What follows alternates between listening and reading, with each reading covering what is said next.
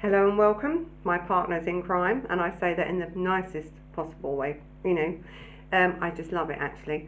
Listen, I have to apologise actually for the 17th of March.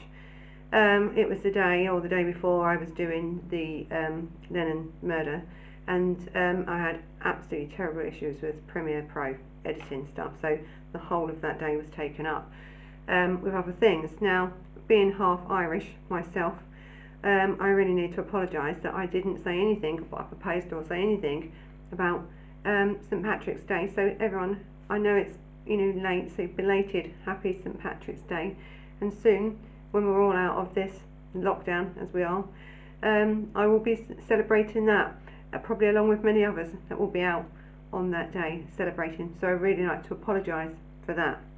Okay, let's get straight on to this case.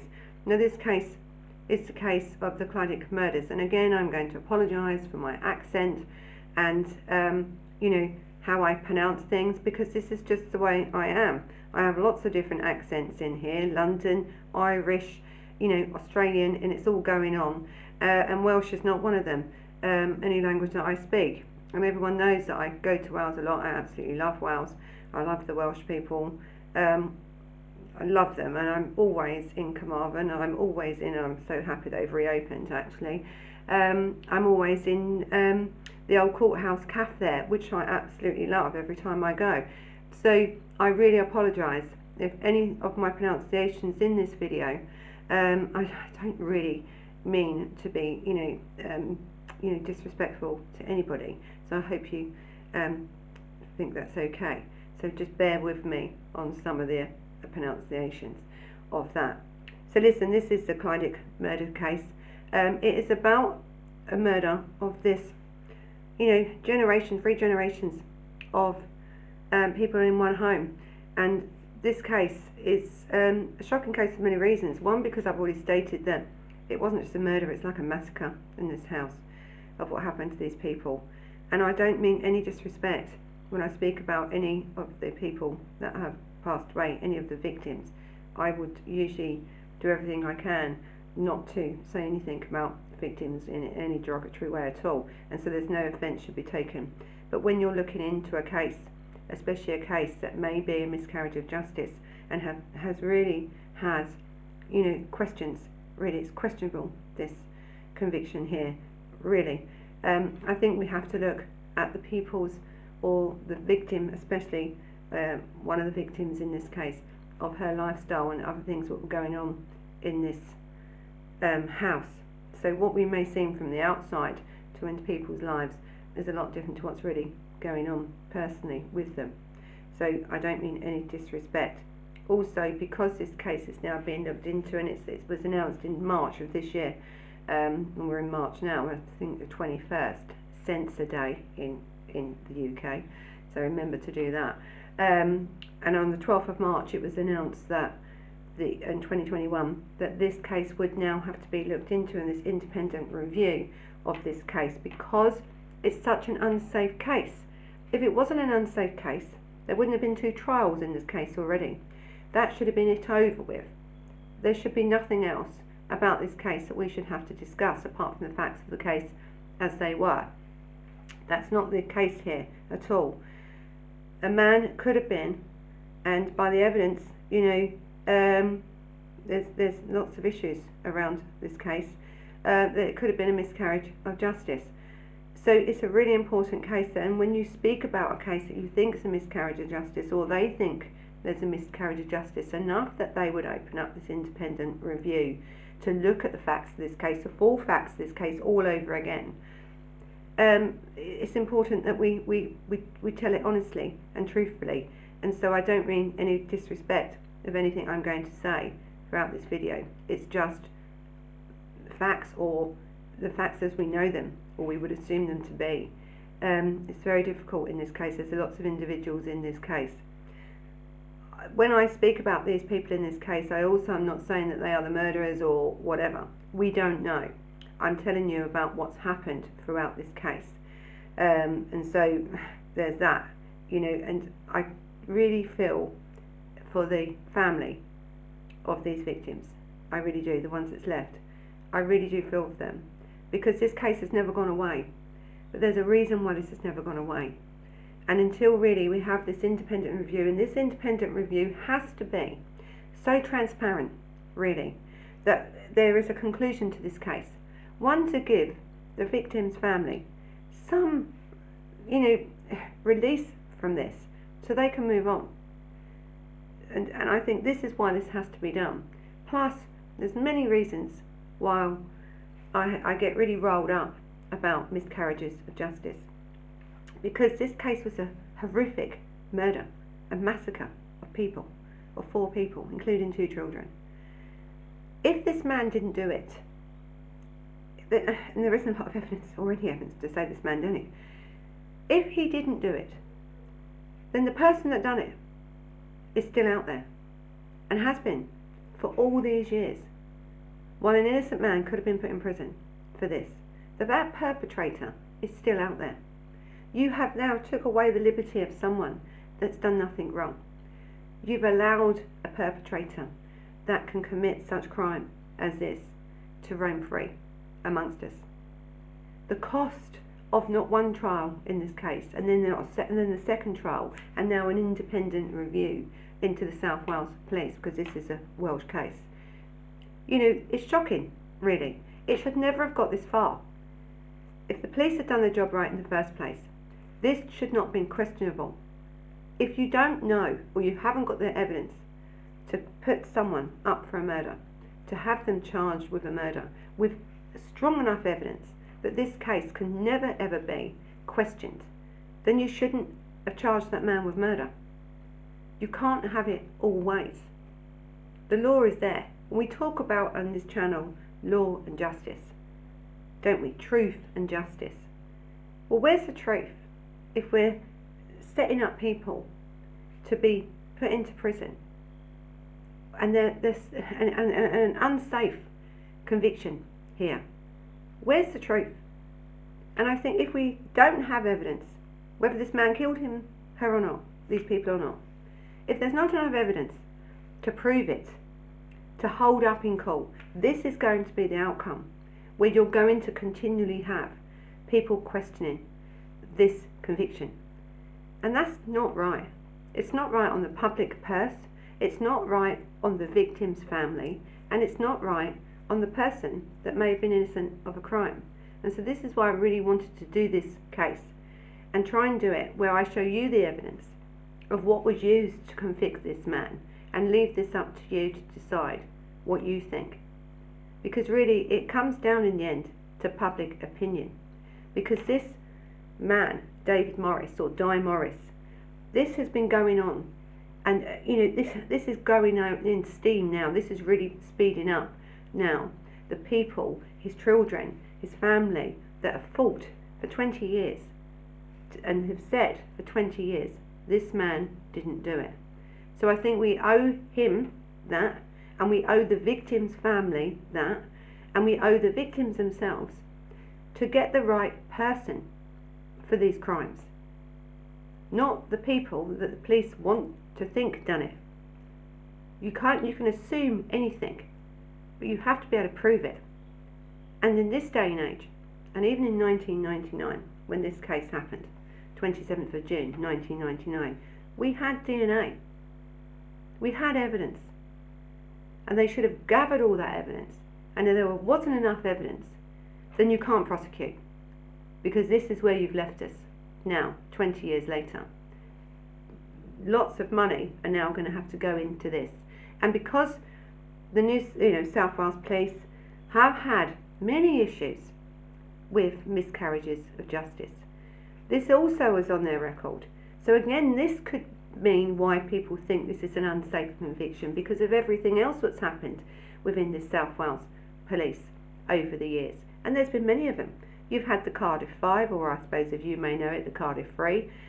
You've had Phil Skipper, who was convicted of his wife's murder. He didn't do it. He didn't do it. So, but there's many, many more. There's too many. I could actually do a case on just the miscarriages of justice, or the unsafe cases that have had to, and people have gone to prison, people have lost their liberty, their livelihoods through this, through these South Wales Police that have just seemed to be, thinking, in their mind, this is the person that's done this, and this is what, they're focused on this. It's tunnel vision. You can't have tunnel vision when you're investigating a crime. You have to look. You have to see where the evidence takes you. You can't make it up. You can't presume anything. It's either fact or it's not. And that's why miscarriages of justice really, really annoy me. But they mainly really worry me, because if this man didn't do this, there is a serious criminal out there. There's a serious psychopath out there that's still walking around. So this murder is the Clydach murders. It's Swansea. It's like a little valley in Swansea. So it's a Welsh case, and it's 1999. I think 26th and 27th of June, in the early hours of that morning, 1999. The victims were Doris Dawson, 80-year-old. She was had a disability. She had disabilities, and she was an invalid, and she was 18. She was living with her daughter, Mandy Powell, who was 34 at the time of her death.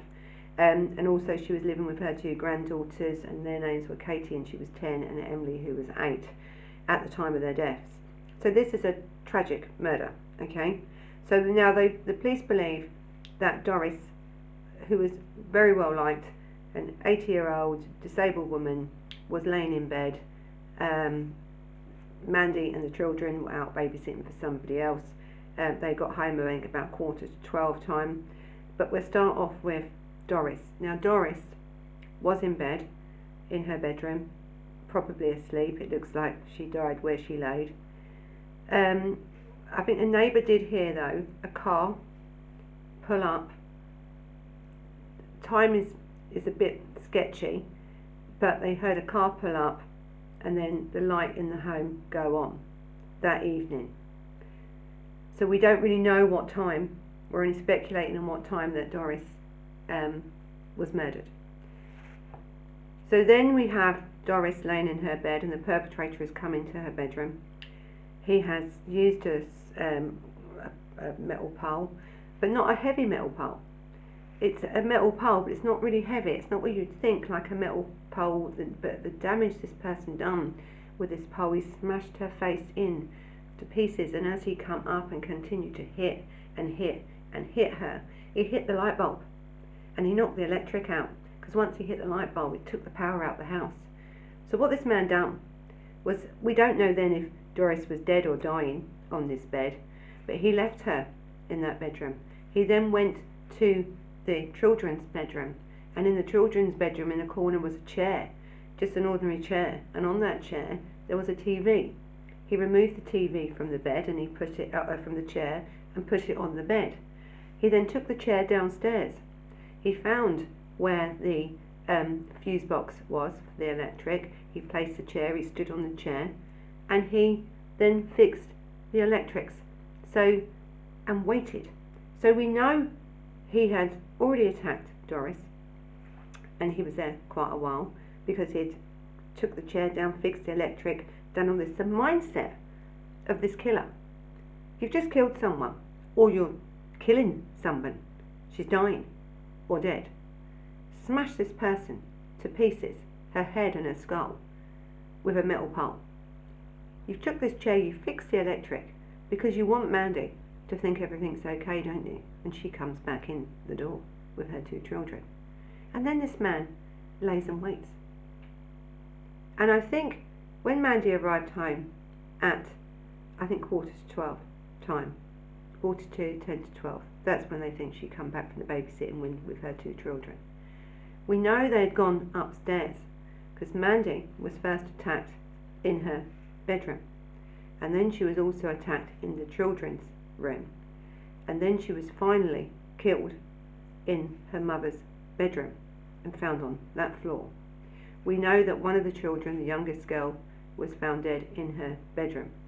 We also know that the 10-year-old, I think it was Katie, was found in the hallway. And again, they all three have had their heads really smashed in.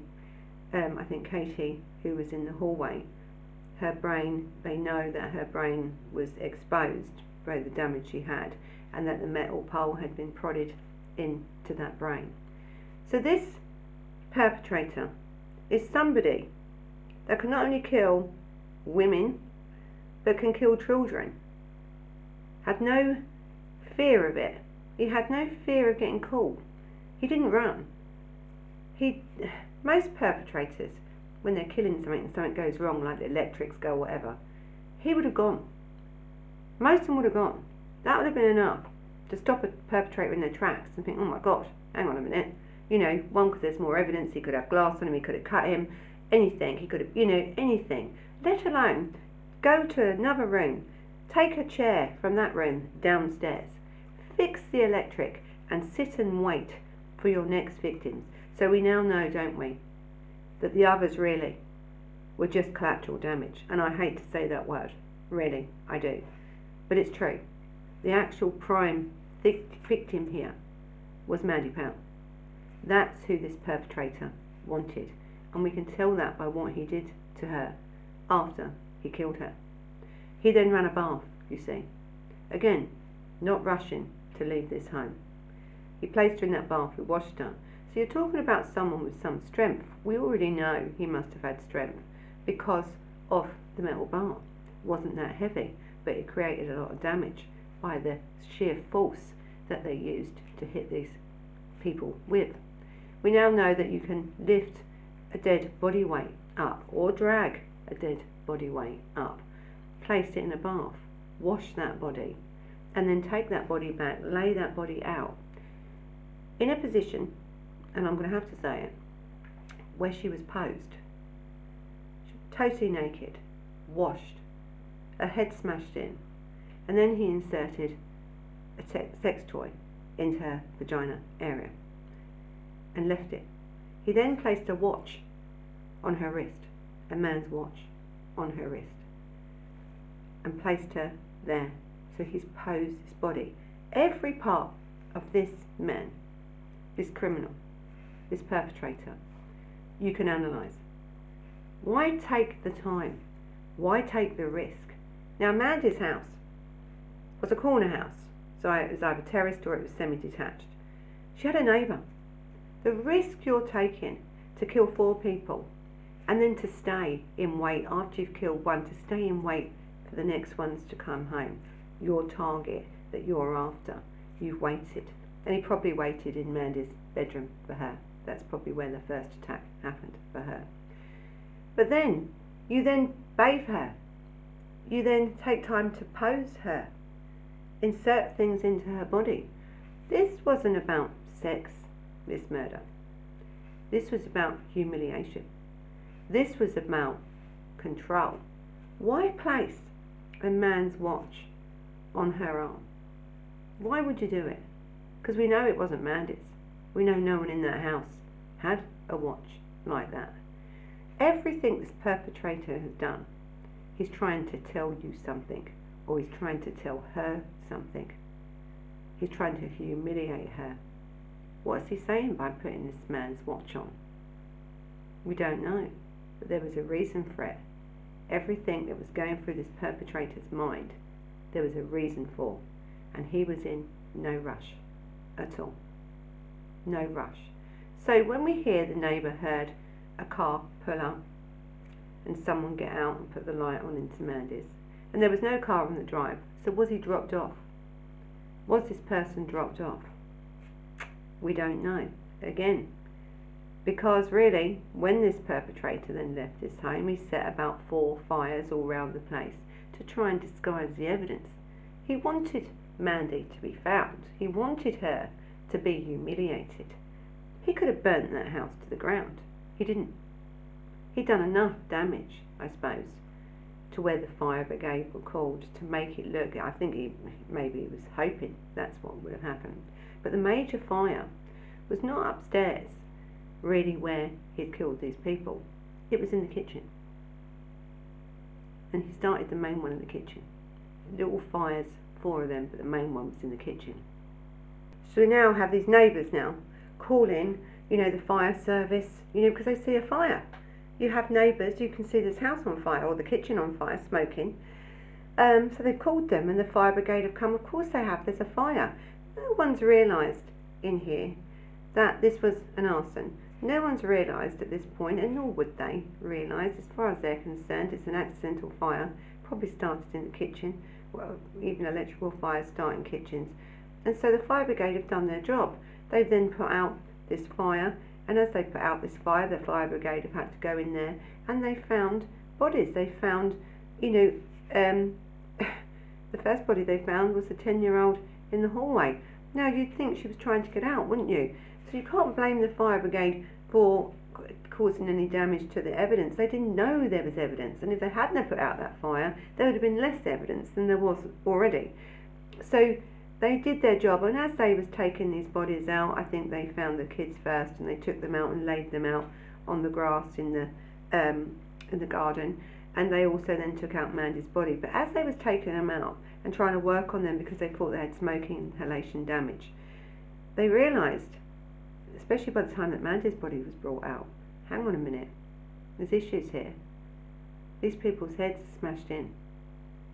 Mandy's come out, been carried out, with the sex toy still inserted in her, naked, with her head and face smashed in. The body of Doris, by that stage, was still upstairs in her bed. They hadn't found her body yet. So then they knew there was issues. Now this is where this case starts to take a turn to where you could say this is where this case starts to become unsafe for a real prosecution here. So we have this now, a crime scene. So when there's fire brigade and ambulance, there's also the police now being called, isn't there? So we know now that this is now first a fire, it was a fire in the fire brigade, and then the ambulance come and they take the bodies out, and then it's realised that there is an actual, this is now a crime scene. This is a murder, arson scene. We had now this police officer that was there at the crime scene, and his name was Stuart Lewis. Now Stuart Lewis at the time was an acting inspector. So you would assume, wouldn't you, you're acting inspector, you want to now show that you can do your job and you're going to do it correctly. He was at this crime scene for about 10 minutes only. Even though he knew this was a crime scene now, the ambulance people, ambulance officers have said, the fire brigade have said, they all know it. Now everyone steps away from these bodies because they know something's happened. Also now the house becomes a crime scene, doesn't it? But you see, Stuart Lewis did not protect that crime scene. He didn't secure it. Actually didn't tell anybody it was a murder scene at all. I think he was there about 10 minutes. He went back to his station and he mentioned to nobody that 4 people, including 2 children, had been murdered. No one. Then he loses his pocketbook or his logbook. I mean, listen, gross misconduct anyway, straight away for this man. You're a police officer. You're the first one at the scene. You're there. You don't secure a crime scene. Why? Why wouldn't you secure a crime scene? You want to contain that evidence as best you can, can't you? That's what most police officers would do. That's the investigators, what I know, would do. But then you go back to your police station like nothing's happened. You don't tell someone. You don't do anything about starting a criminal investigation into the murders of 4 people. You do nothing. You lose your book, your logbook on that night. That should have described your details, where you'd been, what you'd been doing. That was lost. So that's suspicious anyway. It really is. There's some suspicion there, and that's where I believe this case then fell apart from that minute. There was things in this case then that anything after that really fell apart. This case was never safe. The minute you do not secure a crime scene, the minute you have a police officer that then loses evidence or doesn't protect evidence, and then you find out that this person, or the brother of this person, the twin brother of this person, is married to a woman called Alison Lewis, and she was in a homosexual relationship with Mandy Powell. And that's the issue here that I don't think anybody can get over. I think this is what's opened this whole thing for years. 2 trials have been in this case, and we'll go through them in a minute. There's issues here which makes this look like a cover-up, and it may not have been. But what you've done by doing this, by losing your logbook, by not reporting that it's a crime, by not securing a crime scene, you've incriminated yourself, really, haven't you?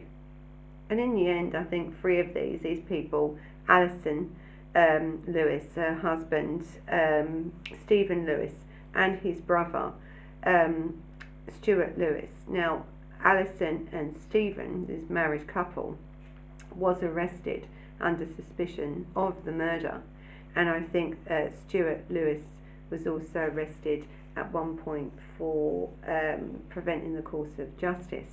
So listen, there was issues here, but then we have to think about now, what else is in this case as evidence? What could be used as evidence? We had eyewitness testimony of somebody on from that night. So you had this taxi driver that was driving down, I think, Further Road. It was a short walk actually from Kelvin Road where these murders took place, and this was between 2 a.m. and 2:30 a.m. when he noticed 2 men walking down the street or along the pavement at that point. And he said it struck him that they were very, very similar, these people, very, very similar in look. And he said both had dark cropped hair. When he heard about the murders the next day, he did say that he called the police to tell them about it, but no one bothered to return his calls at all. He said, they took his details. He told them, they said they wrote it down. If they took his details, they said that they'd get someone onto him, but no one ever called him back. No one. It was like it didn't matter. No one wanted to know.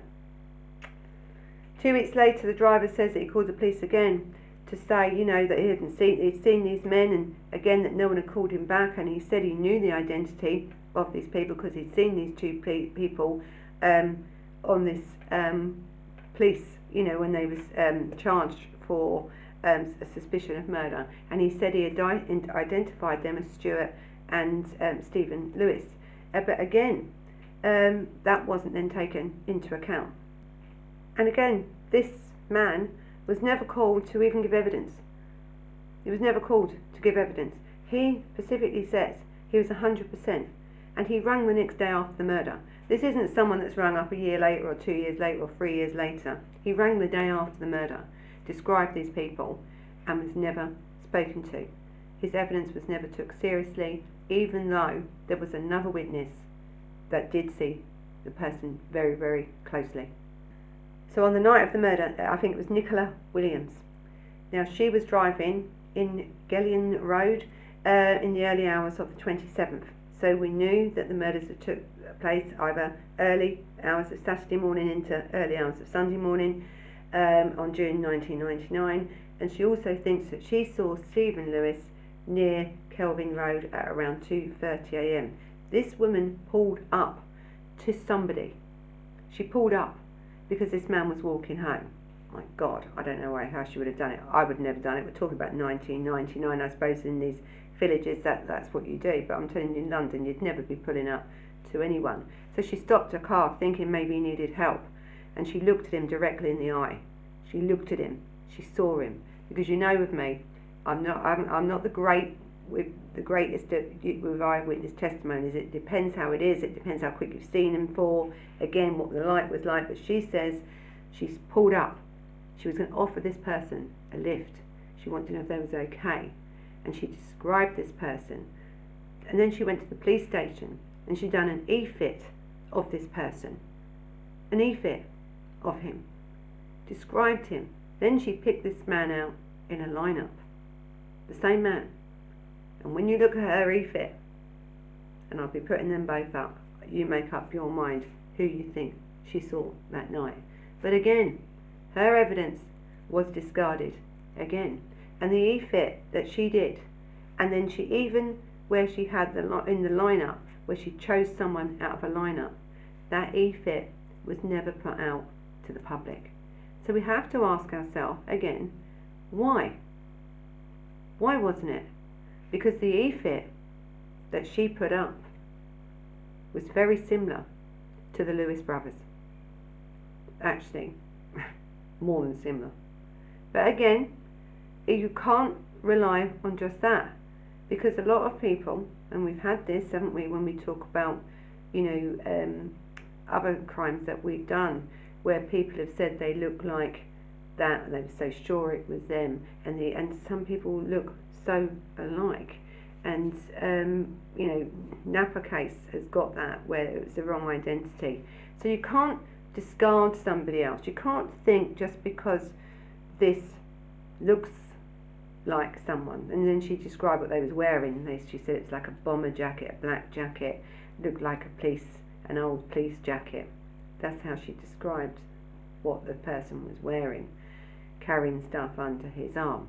So listen, I'm not saying that these people did it, because they was actually, when they was under suspicion of murder and preventing the course of justice, they was let off with insufficient evidence, because there is insufficient evidence in this, because the crime scene was one damaged by the perpetrator.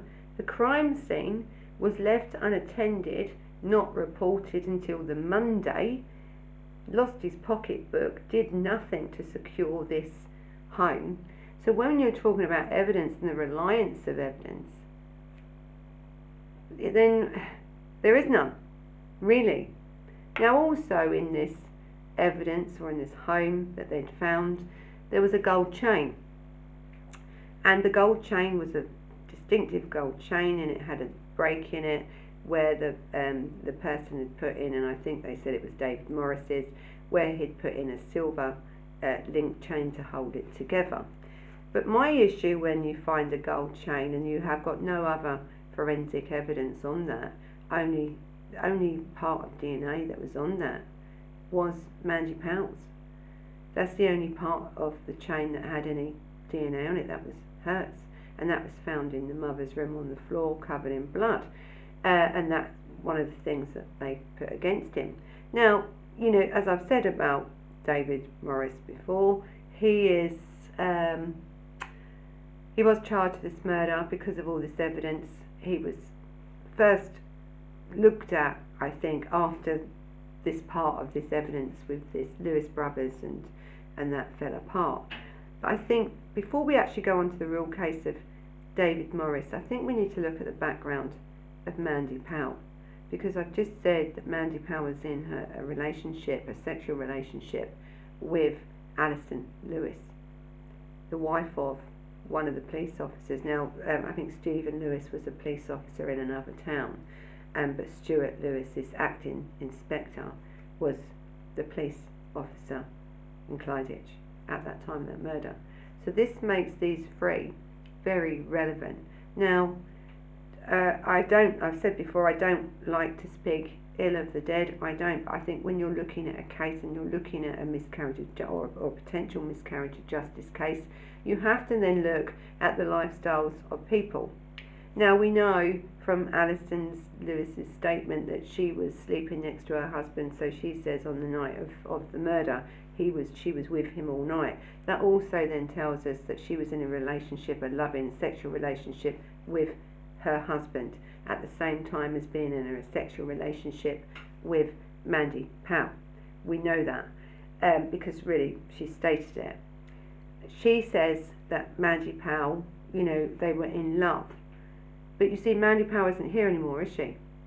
Mandy Powell was murdered, as was her 2 children and her mother. So again, it's only hearsay. And the prosecution, of course, want you to believe. They really want you, and they want to portray an image of Mandy and of Alison, of this loving relationship. But was it such an intense loving relationship? And I think Alison says they had sex that morning not once, not twice, but 3 times. Really? But that's you saying that. And the thing is, with the sex toy that was inserted into Mandy Powell when she was taken out of the home after her death, the only DNA that was on that sex toy was that of Alison. That's the only real DNA that was found there. Now listen, DNA, when you're talking about sex toys and stuff like that, and I think it was vaginal DNA as well, maybe they hadn't washed. Maybe they haven't washed the sex toy. You don't know. We don't know. But that was the only DNA found on it. I don't think that's enough evidence to say that she had done anything. But there's other issues going on here. And I want to get back to this relationship about Mandy and Alison. Because when someone is deceased, it's very easy to say all these sort of things, isn't it? That we were in this loving relationship. Well, this was a secret relationship. It was an affair. You're saying that your husband didn't know. He said he didn't know you was in this relationship. You have Mandy Powell also. At this time, we know that she had already slept with or had a relations with Di Morris or David Morris, because he said it and she had told other people. But I don't know how this relationship was this loving as Alison wants to come across with. You see, Mandy, she had said to people, and including Alison, that she had cancer, and she would get Alison to drop her off at appointments, you know, the hospital for this cancer. Well, Mandy Powell never had cancer. So what was Mandy Powell up to? Is it because she wanted time away, maybe, from Alison? Because they seemed to spend every minute together. And as Alison said to you on that morning, you know, the morning before she died, she had slept with her 3 times. You know, how much of a willing participant was Mandy in this? Did she really want it? Was this all what it was meant to look like? Because why would Mandy Powell lie about having cancer and get this woman to drop her off at her appointments? Was it to give her a break? Was she seeing somebody else? Would this now bring in some other potential suspects into this relationship? It could do. Did she know, because because Alison was married, that maybe she was frustrated and thought, if I pretend to be ill, Alison may leave her husband and come to me? You don't know. You see, we don't know what's going on in Mandy Powell's mind at the time, but something was. To lie to say you have cancer, something was going on. And that's a real potential issue here that we have to look at in this case. Because, you know, you've been murdered now. So everything that Mandy Powell did or said, or her behaviour that was different to normal, and this was different to her normal, she was a nurse by trade, you know, why was she lying? Why did she lie? And there's these people, this happy relationship between Alison then and Mandy. Once Alison found out about this, and it was only a few months before that, it was all over. I mean, the woman was absolutely heartbroken. She said she couldn't believe what Mandy had said. She felt used and stuff. I think Alison Lewis felt more about this relationship more than Mandy did. And I think Alison then realised that when she found that out. So can you believe, and I'm saying this in the nicest possible way, can you believe Alison Lewis, a woman that was having an affair anyway, a woman that is telling you this was this great loving relationship, and you've got the prosecution pushing to you that this was a loving, honest, open relationship? No, it wasn't honest and open. They were having an affair. People were lied to. Some people don't like being lied to. They just don't.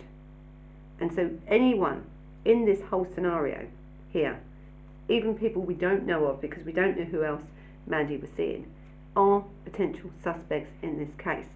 I don't think this part of Mandy's life was looked into enough. I really don't. This should have gone wider. There's reasons here. If Alison's husband, Stephen, didn't know about the affair, that would eliminate him, wouldn't it? She was only at a barbecue a couple of days before she was married. We also know that a couple of weeks before that Stephen Lewis had gone up to her door and was screaming at Mandy about keep away from my wife. But we don't know if he was screaming at Mandy because of the harm she had caused Alison, the distress she had caused Alison by lying about having cancer. Do we? We don't know. Or is it because he knew about the affair or found out about the affair and was that pissed off? He's gone to her and told her in no uncertain terms, keep away from my wife. We don't know. We don't know because Mandy's not here to tell us, nor is any of her family here to tell us that what happened. But I think what brings these people into this murder or under suspicion of murder was the actions of the brother, the police officer, the investigating officer at that time. That's what brought them into this. And because there was no evidence or not enough evidence then to do anything, they were released. Now Alison, a few days after Mandy Powell's murder, tried to commit suicide by jumping out of her bedroom window. She said she wanted to be with Mandy. So listen, I don't know, and I'm not saying that these people did it, and I'm not saying they didn't. I'm saying we don't know. But then, if we can say that about them, because they're police officers and everything we know about them, what makes now someone like David Morris or Di Morris the prime suspect here? What changed it from this? What's the difference? What's the evidence? Let's have a look at that. Okay, let's look at Di Morris or David Morris. Now, it is said or written, or however you want to put it, this is not my words, these are other people's words, because I don't know this man at all. I think I'd like to meet him though and interview him, so if any of his family are interested, please let me know. So they're saying, the police are saying, and the prosecution and all this is saying, that Di Morris was a violent thug with a strong history of domestic violence towards women. Okay, that's fine. If that's the case, then that's what he was. But that does not make him a murderer, does it? At the time of the murder, David Morris was living with a woman called Mandy Jewell. Now, Mandy Jewell, here we go again with another link. Mandy Jewell and Mandy Powell were friends. They were friends. Now, also, David Morris had said that he'd already had an affair or was sleeping with or having relations with Mandy Powell. He also didn't like the relationship between his girlfriend, then girlfriend Mandy Jewell, because I don't know why, that he just didn't want the relationship, them two relationships to get together. Listen, people can be funny. If this man wanted to sleep with Mandy Powell, he wouldn't have wanted these two to be friends, would he? If he'd already had relationships with Mandy Powell, he wouldn't have wanted these two people to be friends. Or if he wanted to sleep, or was sleeping with her even at that point, he wouldn't have wanted his girlfriend, then girlfriend Mandy Jewell, to be anywhere near this girl, would he? Because people don't want to get caught. If they're having an affairs, they don't want to get caught. Now don't forget, we've also had the affair that Mandy was having with Angela. So, oh, Alison, sorry. So there's a lot going on in this case. This widens open this case now to other potential suspects and things that were going on.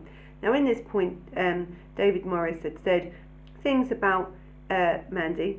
He had said things about Mandy Powell, derogatory things. He couldn't stand her and stuff. But this could have been a ruse, couldn't it? This could have been where he was trying to not show that he liked her or was having relationships with her. Because people lie all the time. Now, it's said, or it has been said, that Mandy was frightened of him. She didn't like him. She thought he was a bit overpowering and she was scared of him. But Mandy is not here to give them accounts. Again, it's hearsay. No one in Mandy's home is alive, are they, to give the actual account of what's happened here. So again, It's unreliable evidence. It's hearsay, really. It cannot be proven in court at all. So really, whatever they say about David Morris and Mandy Powell's relationship, or how she felt about him, they can't prove it. No one knows. So he was in this pub on this night. He was drinking. He says he had about 8 pints of beer. So he's admitting, okay, he's drunk 8 pints of beer. And I think he was in this New Inn pub. And a witness said that he left about 23:30, so 11:30 p.m. at night. The prosecution also tried to say that he took amphetamines. I mean, this is unfounded. For one, he wasn't arrested anywhere near this time, so for them to say that Di Morris or David Morris has always denied them allegations that he took any amphetamines at all, any drugs at all, that would have been done anything. But he did say he had about 8 pints of beer. He was intoxicated. He'd had a row, I think, early on in the pub in the evening with his girlfriend, then Mandy Jewell. She had left, and then he started to walk home, they say, about 11:30 when he left this pub. Now, what the prosecution want you to believe is that this man, in this intoxicated state, was walking through this sort of, I don't know if you've ever been to Wales, but I wouldn't walk anywhere in Wales because, hilly, especially when you're in a valley. But they said he did. They said it was about 15 minutes away, around the corner from Kelvin Road. You've got a man now who's intoxicated. They've said he's walked there. He's then committed all these murders because at that time, really, they believe, I think, that even the mother was killed at the same time. That's not true, actually. It's impossible. And by the evidence now, it shows that she was murdered first. And the reason we know that is because of the light that was damaged, the electric box that was fixed, and also the blood splatter. So when you've had the chair removed and the TV removed from the bedroom, the blood splatter was only on that. It wasn't on the chair at all. So there are ways they can tell of when it happened, what happened, and how it looked. And there was no blood spatter on that chair. So the chair was not in that room at the time of their murders. So did David Morris have time in his intoxicated state? And even if he had took extra drugs or whatever, it would have been worse, but he denies it wasn't. But could he have walked to the Mandy Powell's home and killed them all in that short time in his intoxicated state? Could then he have changed as he blew the electricity, could he then have rewired the house? Why would he have? Why would you have, if you've been there anyway and you've done your thing? Could he have done that? Would he have had time to do that, get to there? Because we know Mandy didn't get in till about 11:45, 10 to 12. Did he have time? He only left this pub about 11:30 time, and it would have took 15 minutes at least to walk if he was in a normal state, probably more to walk if he was in an intoxicated state. Wales is not the easiest place to walk around. Plus, though, we are now discarding the evidence or so-called evidence which was not admissible, really, about this car that had driven up earlier on in the evening, and then the light was switched on. Then it couldn't have been David Morris, because David Morris was in this New Inn pub at the time with many people. So it's like the police have discarded that bit because that doesn't fit their tunnelled vision. So then we have David Morris and this prosecution saying that this is what he's done. He's then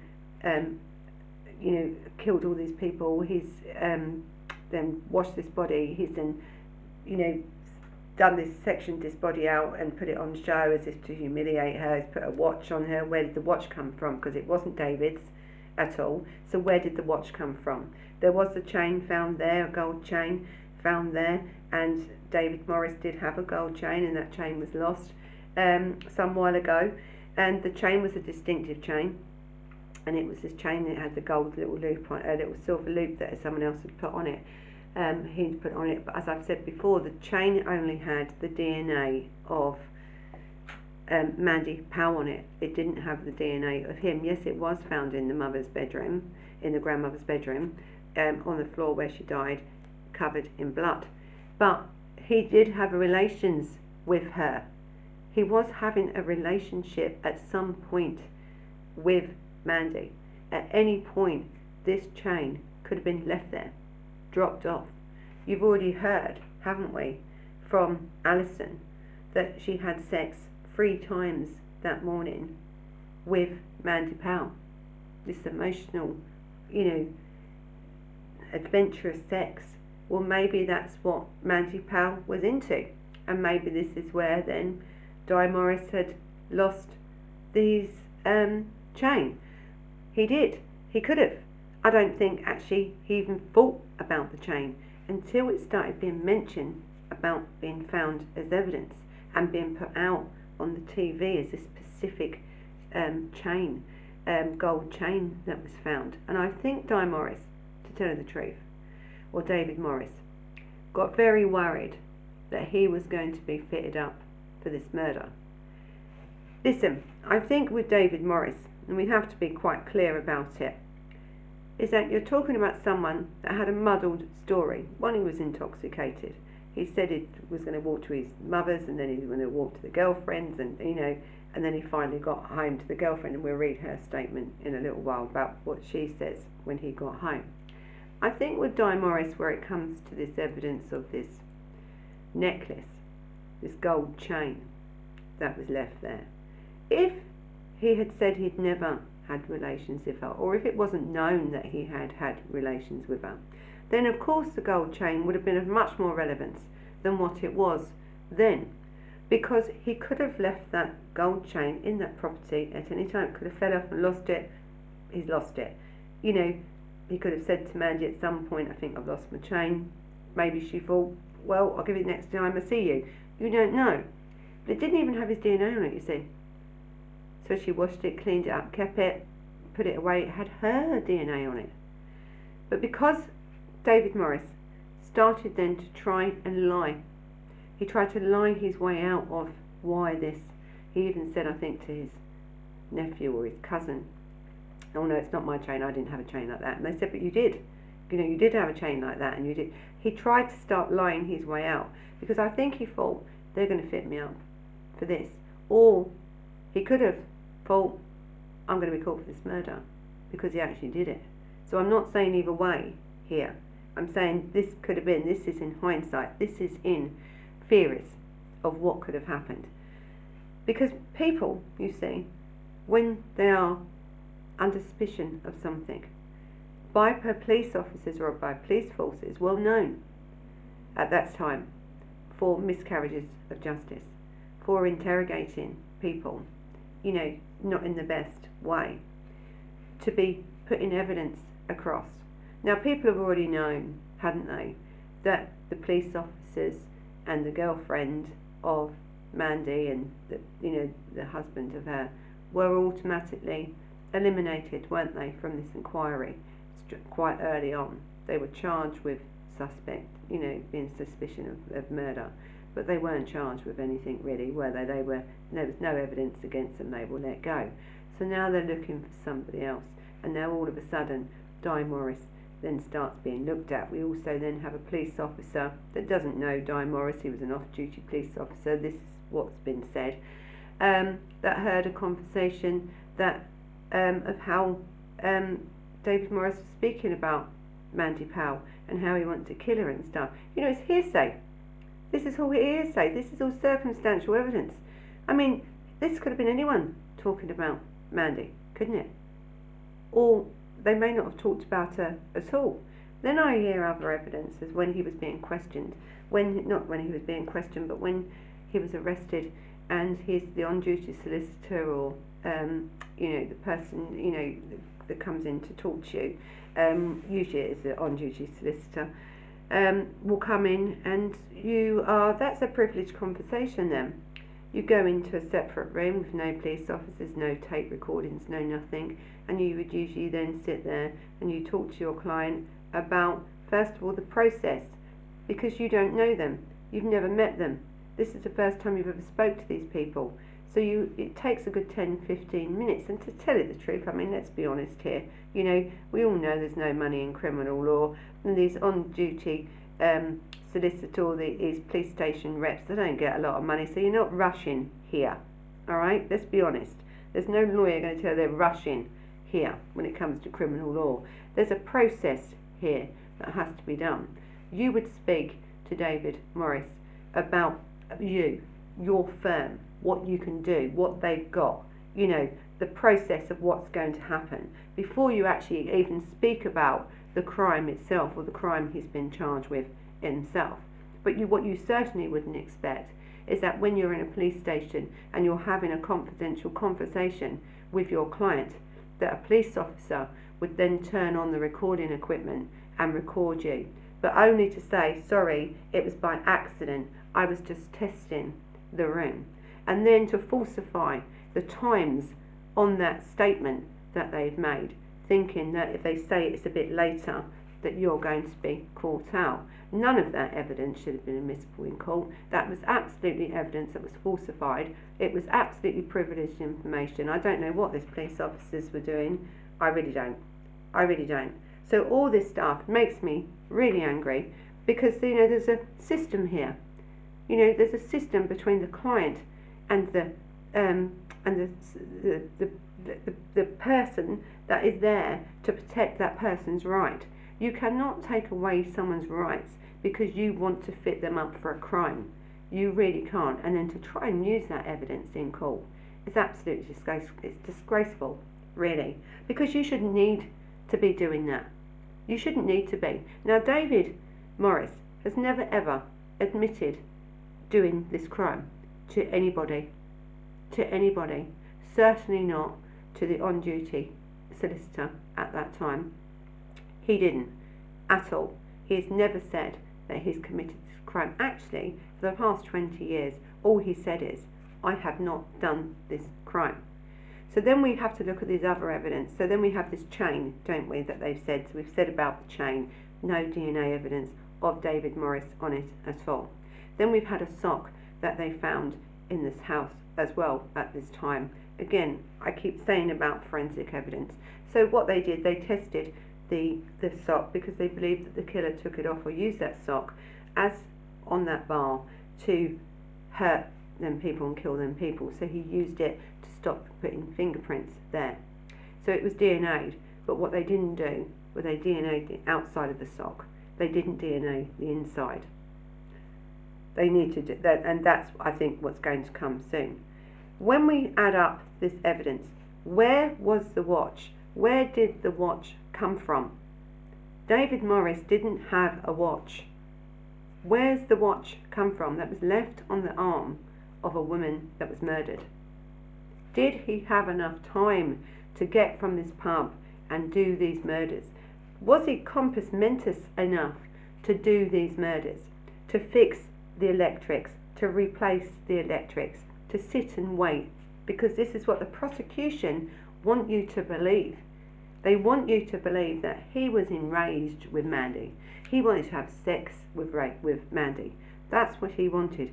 He'd already had sex with Mandy. He'd already had it. And even if he wanted to have sex that night, he wouldn't have had to kill her to do it. They'd already done it. So the people that are saying, this is what the prosecution's trying to tell you, they're trying to say to you, this is our evidence against David Morris. Circumstantial evidence. There is no forensic evidence at all that links him to this crime at all. None. So without the forensic evidence, and there would have been, this man would have been covered in blood. He would have been covered in blood. No one saw a witness, no witnesses anywhere saw anyone who resembled at all David Morris in that vicinity. They saw two people, and some saw one person that resembled these brothers. That's who they saw. There was no eyewitness that has seen David Morris at all. Not one. Not one. So you have this, the prosecution's job is to portray to the people, and in both these cases, and there's been 2 trials here, we'll get back to these trials, of David Morris for this murder. On the second trial, they used the same evidence as the first. So they've swayed the jury with this evidence. They took out evidence. They've also used this public interest immunity, or PLL, to only is to withhold evidence that the prosecution have for the defence. They've withheld it. They've withheld so much evidence. Why? Now listen, you can always withhold little bits of evidence under this. Of course you can. Okay? Of course you can. But the amount of evidence that they've withheld, it's so unusual. Really, I've never seen anything like it. So I think if this investigation or this inquiry now is going to look into this, we need to look into that as well. What is in that information that they've got, this public interest immunity to withhold back evidence from the defence? We need to see what's in that. People need to know. Now, there may be evidence that may help incriminate David Morris. There may be. You don't know. Or there may be stuff that's going to help, eliminate him. I wouldn't have thought that there's going to be stuff in this that's going to help prosecute him. So university lecturer and journalist Brian Fortin is one of the founders of the Crime and Justice Research Centre at the University of Winchester, and he studied this Clydach murders for literally, I think, over 10 years. Really, he's really looked into this case. Now, he talks about the timeline. The timeline doesn't fit here. For all the reasons that we just spoke about, the timeline doesn't fit. And it's critical, really, that we understand that the first victim was Doris, the grandmother, because that takes Morris out of the equation totally, doesn't it? He wouldn't have had enough time to do all that in wait then for Mandy and these children to get home. That alone eliminates him from this crime, really. So the reason that we believe that Doris died first, there's two areas to this actually, and it's very confident that she died first. The first is about the murder weapon. Now, the murder weapon was this pole used by, the family had traces of the blood on it from Mandy and the two girls, but it didn't have any blood on it from Doris, suggesting that he used the metal bar later and removed traces of her, so he'd cleaned that first, because he was waiting. He had time. He cleaned it. The second thing is about the light being took out by the swings that hit her.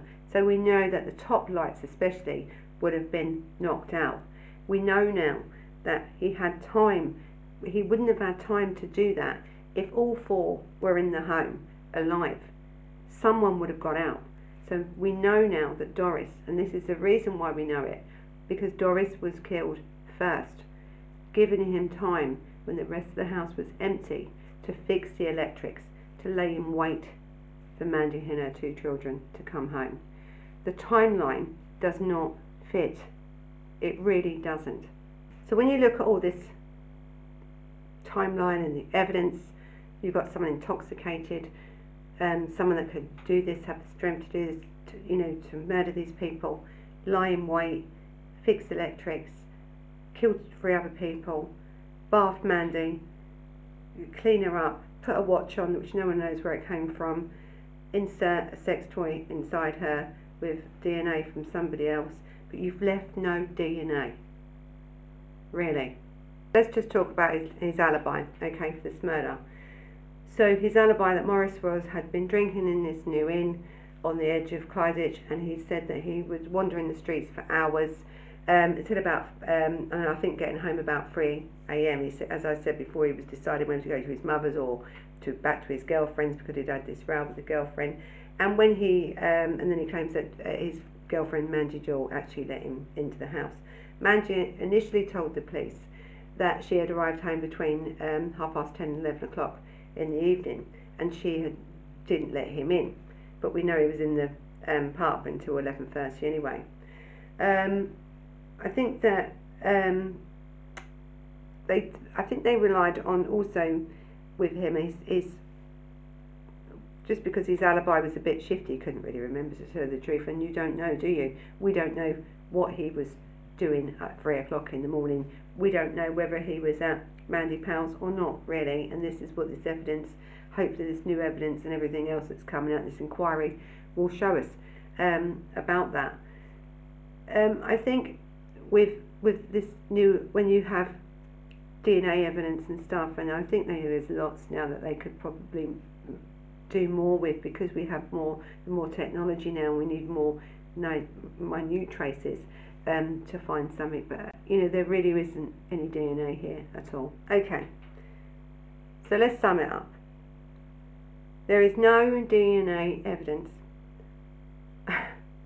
or fingerprint evidence linking Morris to 9 Kelvin Road at all. None. There is no witnesses that can place him near that property, in it or around it, there on that night of the murders at all. The thing is with this case, it's circumstantial, and I don't know how this case is going to end, to tell the truth. I really don't, because I think it was a shambles from the beginning. That when you have a crime scene that's not protected, when you have someone that's been charged for a crime with no evidence, only really, really low circumstantial evidence, when you have timelines that don't fit.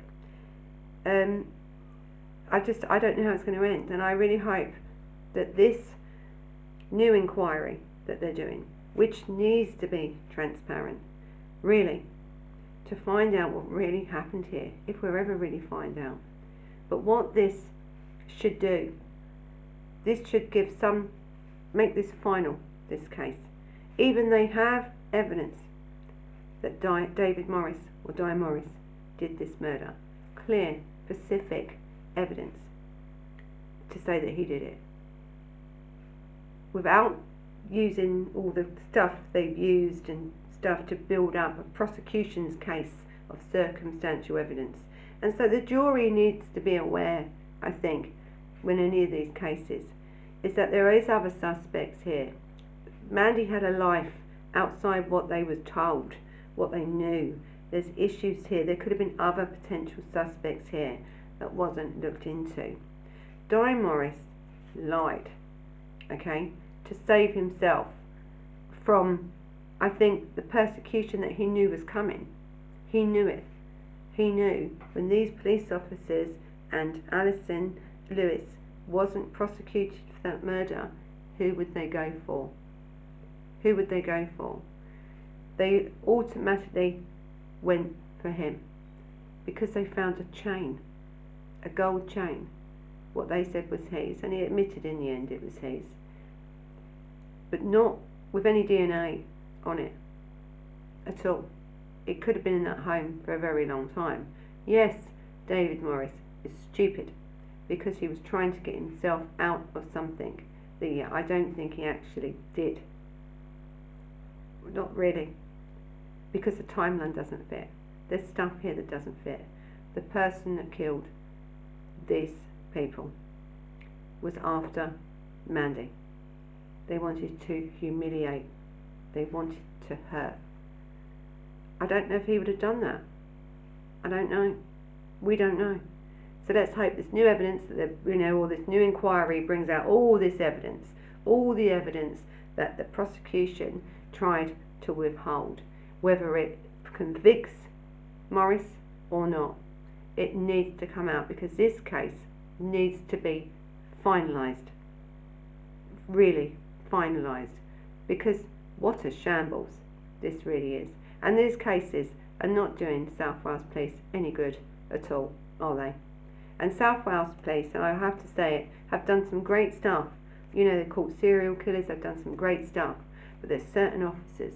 But people need to change the way they investigate a murder crime, because you have to get it right. You have to get it right early. Take your blinkers off. Stop having this tunnel vision, because you assume it's someone, that you try and make that evidence about them. That's not how you solve a crime. And I think when you look at things like Robert Napper's case and that, of how other people can be murdered because of your lack of investigation, because your tunnel vision of someone. If there is no evidence, in this murder, and there's no evidence that will link Morris to this murder, then he should be released. Now they're probably going to release him anyway and say that it's insufficient evidence. That would leave this case open, so they wouldn't class it as a miscarriage of justice. They do that quite a lot, because I don't think there is enough evidence here in this really to convict anybody of this murder, because it started from that night when that crime scene was not secured, and the failings very early on, and the failings of the police to investigate this in the way it should have been investigated thoroughly, took everyone into account, not just always some people that may look and may act suspicious. It's about people we don't know. It's about the investigation that brings up other people that may have done this crime. So this has been the Clydach murders. We don't know, innocent or guilty. I leave it up to you. We're going to have to wait and see. I mean, this inquiry was just started. I mean, it was advertised the 12th, wasn't it, of 2021, 12th of March 2021. We could wait a year, 2 years to see what's going on. But I'll keep you updated on this case. And as I say in this case, I mean no disrespect to anybody in this case. I'm not saying someone did it or they didn't do it. We just have to wait and see. And we have to wait and see what the real evidence, if there is any, says about this case. So thank you for watching. You know what to do. Subscribe, subscribe, subscribe. Leave your messages, everything you're going to do. You can follow us on Facebook and on Instagram. You can also catch this case on Let's Have a Chat About Murder on Spotify. So, thank you for watching, my partners in crime, and I shall speak to you all soon. Bye bye.